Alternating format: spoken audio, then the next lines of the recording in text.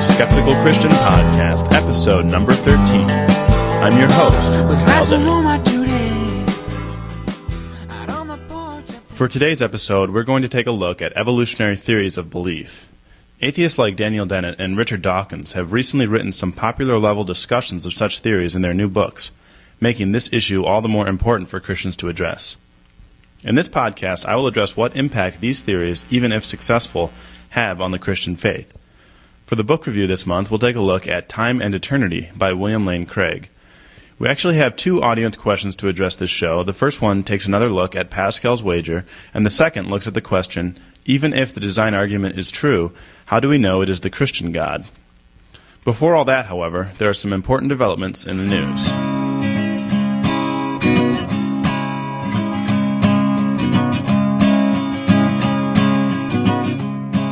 Last episode, I talked about the lawsuit brought against the Westboro Baptist Church by Albert Snyder. Recent developments in the case have since occurred. The federal jury judged against the Westboro Church and awarded Snyder $11 million in the case. The church plans to appeal the decision, but hopefully this case will stop the Westboro Church from continuing their picketing. Many people who follow the intelligent design movement, and even many who don't, have undoubtedly heard of the flying spaghetti monster, a parody religion started by Bobby Henderson. The rise of flying spaghetti monsterism came about during the debate in Kansas over whether intelligent design should be taught in public school science classes. This debate took place in 2005. Henderson, in an attempt to parody the ID movement, wrote a letter to the Kansas School Board, claiming that there is evidence that a flying spaghetti monster created the universe, and that this theory should also be given equal time in the classroom. Since that letter was written, flying spaghetti monsterism has become a tremendous cultural phenomenon. Henderson's site at venganza.org, which is updated frequently, even contains a popular store with more memorabilia than you could ever desire, and the so-called Gospel of the Flying Spaghetti Monster is now available on Amazon. Well, in reality, the Flying Spaghetti Monster fails as a successful parody of intelligent design, since it is in fact compatible with the ID movement. One of the main contentions of intelligent design advocates is that it is impossible to infer the nature of the designer from the fact of design itself. Thus, it is entirely true that on the basis of intelligent design alone, either God or the flying spaghetti monster could be responsible for the design observed. So thus, if anything, the religious parody actually supports a major tenet of intelligent design theory. It shows that intelligent design is not inherently religious because it does not necessarily rely on the existence of the Christian God. Well, in any case, a group of young religious scholars has organized a panel on the parody religion at the prestigious gathering of the American Academy of Religion. The panel is titled Evolutionary Controversy and a Side of Pasta, the Flying Spaghetti Monster and the Subversive Function of Religious Parody. The scholars intend to use the parody religion as a springboard to discuss the question of what defines religion. Finally, The Golden Compass, an adventure movie set to open December 7th, has come under some intense criticism from many in the Christian community. They argue that the movie promotes atheism and denigrates Christianity. The Golden Compass is based on a book of the same name written by Philip Pullman, an atheist who admits to writing anti-Christian themes into his literature. In fact, he has expressed amusement that Harry Potter books have come under greater criticism from the Christian community, saying, "I've been flying under the radar, saying things that are far more subversive than anything old Harry has said." Apparently, however, the anti-Christian themes of the book have been toned down in the movie. But in any case, I'm not sure that boycott is the most effective strategy to deal with these kinds of challenges. Parents simply need to inform their kids, but it will do little good to try to shelter them from culture. Ultimately, however, this is a decision that parents will have to make themselves.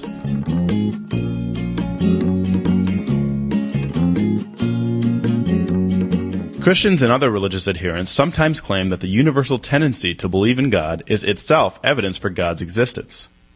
Where else does such a predisposition come from? In every corner of the globe and every span of human history, belief in God, immortality, and salvation have occupied the human mind. This makes a good deal of sense if God has purposely created us with a tendency to believe, but atheists have no plausible explanation for the origin, development, and thriving of religion. However, non-believers have countered by claiming that religious belief can be explained with recourse to neuroscience and the biological theory of evolution. This idea, though it has been around for quite some time, is now finding its way into popular literature. Two recent examples include philosopher Daniel Dennett's book, Breaking the Spell, Religion as a Natural Phenomenon, and Richard Dawkins' bestseller, The God Delusion. In Breaking the Spell, Dennett suggests that modern religions have evolved from ancient folk beliefs. Dawkins contends that religious beliefs are self-replicating cultural memes that originated as byproducts of evolutionary selection processes. Have thinkers like Dennett and Dawkins, and a slew of other neuroscientists, biologists, and philosophers, shown that religious beliefs are irrational after all? Or is the widespread prevalence of religious belief still a fact which is best explained as a result of God's influence? In this episode, I want to address three questions. 1. Are there plausible naturalistic accounts of the origin and spread of religious beliefs? 2. If there are such plausible accounts, does this undercut the rationality of religious beliefs? And 3. Is the origin and flourishing of religious belief itself evidence for God's existence? To analyze the first question, how might religious belief be explained by a naturalistic theory? One might start by looking at the benefits of religion. If belief provides some sort of survival advantage, then natural selection may have assisted in the spread of religion. The problem here seems to be that we don't have any knockdown evidence one way or the other. Daniel Dennett suggests that credulous humans who believed in the supernatural were more susceptible to the placebo effect, a key component of the effectiveness of shamans and mystics. Other possibilities of survival advantages preferred by religion include stress alleviation and strengthened community bonds. However, the data is simply insufficient to conclude that religion is overall beneficial from a health and survivability perspective, especially due to a counterbalancing of harmful factors. Richard Dawkins claims that it is difficult to take seriously the idea that religion is beneficial enough to explain its widespread adoption.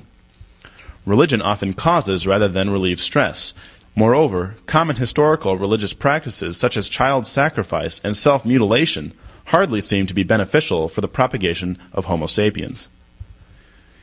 Dawkins, however, claims that religion does not need to be directly beneficial to our species. Rather, it may simply be an unfortunate byproduct of something else which is beneficial. Dawkins lays out his own theory in his book, The God Delusion. He claims that religion is the byproduct of two separate phenomena. The first is the tendency, especially for children, to be gullible. It is beneficial for children to trust their parents and other elders, and so it is actually beneficial for young children to be rather gullible. The second tendency is our predisposition to believe in dualism and our presumption of intentionality. Dualism is the idea that we have a soul or a mind which somehow animates our body, and the presumption of intentionality is simply our tendency to believe that things have a purpose. So thus humans, especially children, naturally believe that there is a soul within but separate from the body, and they also assume that naturalistic phenomenon have some sort of intentionality or purpose. For example, a child will naturally believe that tree stumps are for sitting and flowers are for smelling. Well, since people are naturally inclined to believe that there is some sort of overarching intentionality behind things like lightning, thunderstorms, and disease, folk religions develop to explain these phenomena. And since children are naturally gullible, these beliefs quickly and easily spread. Well, Dawkins' provocative theory doesn't really have any substantial evidential backing, but it does seem to be a relatively reasonable hypothesis about the origin of religious belief. And his theory is only one among a great variety of theories aimed at explaining the phenomenon of religion.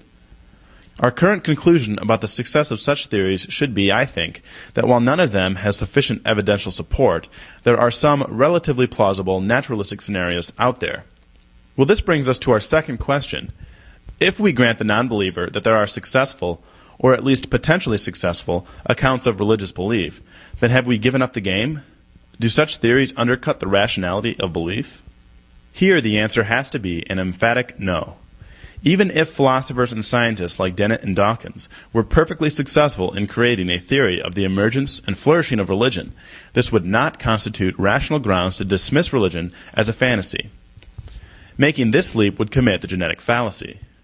The genetic fallacy occurs when someone attempts to reduce the significance or truth value of an idea to an account of its origin. Another example of the genetic fallacy is found in the following argument. You claim that evolutionary theory is backed by the evidence, but in actuality, you are persuaded of the truth of evolution because you are an atheist and you emotionally want to avoid the idea that God is involved in the universe. Now, this type of argument does nothing to show that evolutionary theory is false. even if it is true that the person in question is a hardcore atheist, looking for any reason not to believe in God. The motivations of the individual are irrelevant to the evidential grounds for evolutionary theory. In the same way, a person who claims that my religious beliefs were false because I am just socially influenced to believe would be committing a fallacy. While it is perfectly legitimate to develop naturalistic explanations of religious beliefs, it is not legitimate to claim that religion is therefore false. This brings us to our last question. Is the origin and flourishing of religious belief evidence for God's existence? I will call this the argument from the prevalence of religion. Well, it seems to me that if we grant the success or even the plausibility of these naturalistic theories, then the argument from the prevalence of religion is severely mitigated. That is why I am not a big proponent of the argument. It is all too easy to defeat the argument by coming up with some sort of minimally plausible naturalistic explanation. However, it should be noted that even the existence of credible naturalistic explanations does not necessarily undermine the argument. After all, it is entirely possible that God uses natural means to increase the tendency for belief. Most theologians have distinguished between primary causes and secondary causes. In primary causes, God directly intervenes in the natural order to produce a desired effect. This class of causes can generally be referred to as miracles. In secondary causation, however, God acts through natural causes to produce a desired effect. And this is how God normally operates. Primary causes are much more easy to detect and obviously cry out for an explanation, while secondary causes are much harder to detect and are often impossible to truly discern. The question here, then, is, given the assumption that we have a plausible naturalistic account of religious belief, is there any good reason to think that God is acting through secondary causes in this case? Consider the recent debate about whether or not there is a so-called God gene in our brains that predisposes us to belief. Geneticist Dr. Dean Hamer's controversial book, The God Gene: How Faith is Hardwired into Our Genes, postulates that human beings have a gene which is largely responsible for our belief in God. Although some religious laymen and theologians object to the idea, Hamer dismisses any relevance for atheism. Quote, "Religious believers can point to the existence of God genes as one more sign of the Creator's ingenuity, a clever way to help humans acknowledge and embrace a divine presence." End quote. Hamer makes a good logical point here. But nevertheless, plausible naturalistic accounts do reduce the force of the argument. It is certainly logically possible that God was directly involved in creating the naturalistic scenarios that are likely to produce belief, but it is hard to show that such is likely or necessarily the case. This gets back to the distinction between primary and secondary causes. It is much harder to demonstrate that God is acting through secondary causes to produce a desired effect. The argument from the prevalence of religion also has another difficulty. Religious beliefs take many forms, including polytheism, pantheism, and spiritual life forces. There is simply not a large degree of similarity between religious beliefs, which tends to erode any sort of strong intuition that a single creator is providentially giving humans the propensity to believe. If virtually everyone believed in the monotheistic God of the Bible, then the argument would be more persuasive. However, the diversity of religious beliefs tends to mitigate the force of the argument considerably. Thus, the argument from the prevalence of religion has two major difficulties. That is why I think, though the argument does have a minor degree of plausibility, it is simply not solid enough to be of much use. Besides, Christian theism can be argued for on much stronger grounds, and so there is no need to use an argument that is so easily defeated. Nevertheless, Christians should not be intimidated by naturalistic theories that purport to explain religious beliefs. These theories, even if ultimately successful, do not and cannot demonstrate that belief in God is irrational. At most, they undermine the argument from the prevalence of religion, an argument which the Christian need not support in order to carry her case.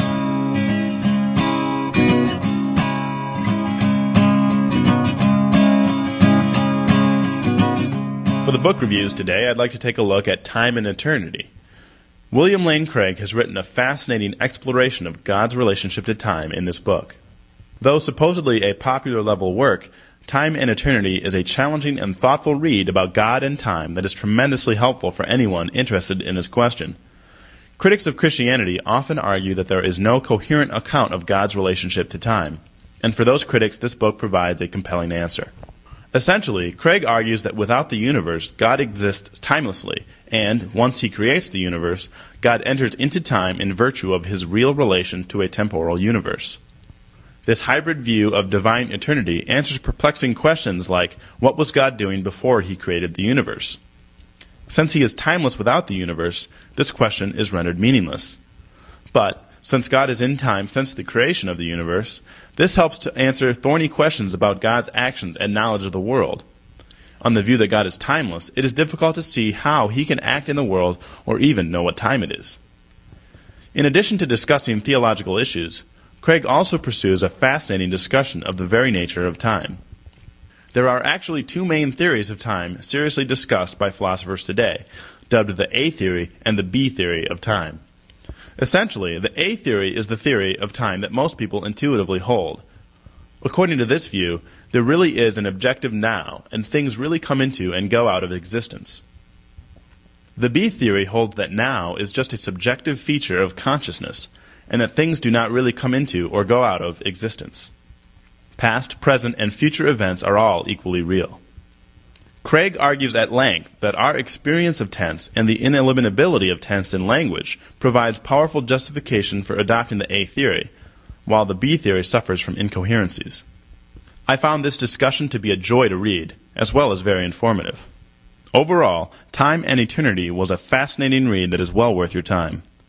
It is certainly challenging at parts, but for those who are intrigued with the nature of time and God's relationship to it, this book is a must-read.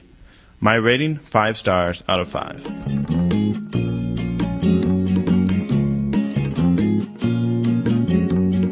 Unfortunately, the audience questions section of the show has been on a bit of a hiatus for the past few episodes, as I haven't had any questions to address.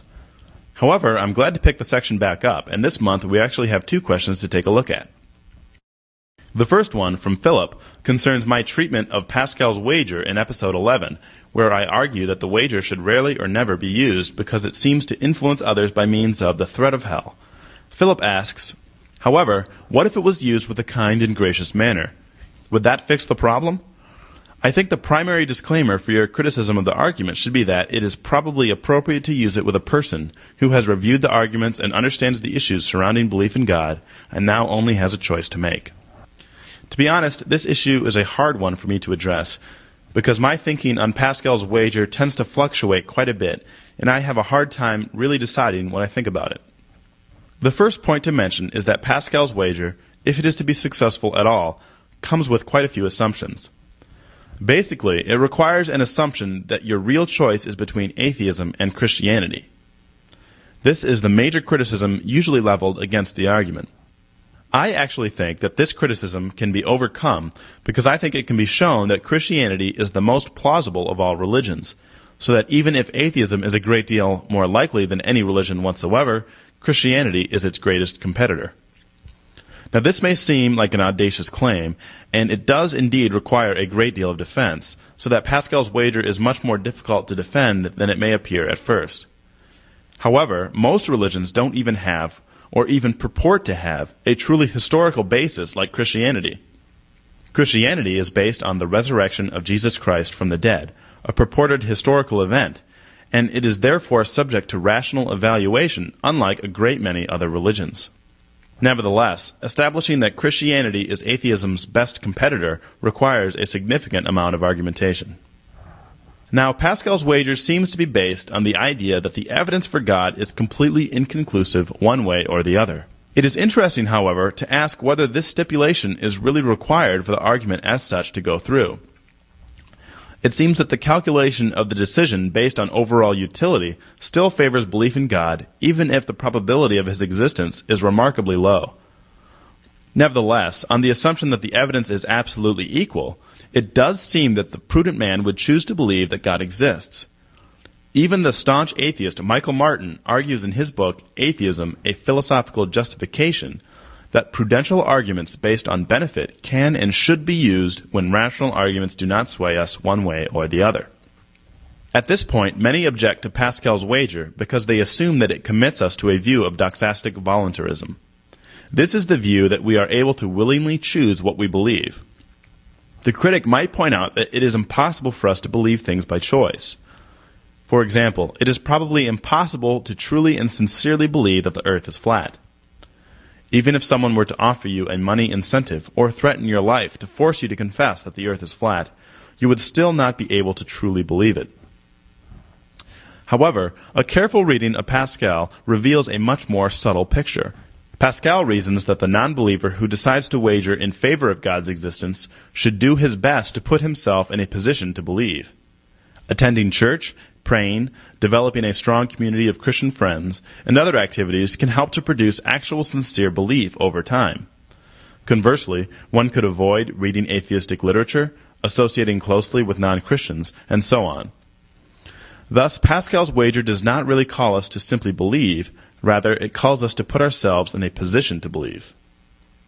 So therefore, Philip, if you have all of the foundational issues out of the way, and someone truly thinks that there is equal evidence for and against God's existence, then Pascal's wager might be successfully used if it is presented in a gracious manner. However, I prefer to use it simply as a way to spur apathetic non-believers to realize the importance of religious belief. Okay, the second question is from Trond, who asks, why is the Christian God the natural choice to the solution of the fine-tuning multiverse argument? This question raises an important point. Many arguments for God's existence do not demonstrate the existence of the full-blown Christian God, the design argument included. God should be defined, I think, as an immaterial, personal creator of the universe for the purpose of the arguments for God's existence. This is all arguments for God's existence need to demonstrate in order to be successful. Any evidence for God defined as such would surely undermine atheism. At least, it would be a rare atheist who confessed belief in an immaterial, personal creator of the universe. So thus, Christians must be careful when arguing for the existence of God, and be wary of claiming too much. We should recognize that arguments for the existence of God do not generally demonstrate the existence of the God of Christian theism, and that other arguments need to be presented in order to establish that position. How then can we demonstrate the truth of Christianity? It seems to me that the best strategy is to argue for the historicity of the resurrection of Jesus Christ. This is the foundational miracle of the Christian faith. So thus, a full-blown Christian apologetic will have two steps. In the first step, arguments are presented to demonstrate that God exists. And in the second step, the truth of Christian theism is established on the basis of the resurrection of Jesus Christ. Now, technically, there might be some ways that a non-believer can weasel out of the conclusion that Jesus Christ being raised from the dead by God establishes Christian theism. And these technical challenges I may deal with at another time. But truly, this can only be regarded as an insincere dodge, because no atheist truly believes that Jesus Christ was raised from the dead by God. Any atheist who accepted the resurrection would almost certainly become a Christian. So I think that this general two-stage approach to argue for Christian theism is an effective one. Well, that about wraps up everything for the show today. I'd like to apologize for sending this podcast out so late, but I came down with a bad case of strep throat recently, and my voice wasn't doing too well. However, I truly appreciate my listeners, and I hope that you find this podcast useful.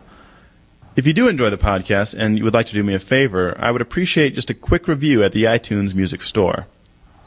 I'd also like to remind listeners that I really appreciate reader feedback, and so you can always email me at kyle@skepticalchristian.com. There's also a place to leave comments on these shows. Just go to skepticalchristian.com and click on the podcast tab in the upper navigation. On the podcast page, you will find transcripts of all the past shows, as well as an opportunity to leave comments. That's all for the Skeptical Christian Podcast, episode number 13. Thanks for joining me.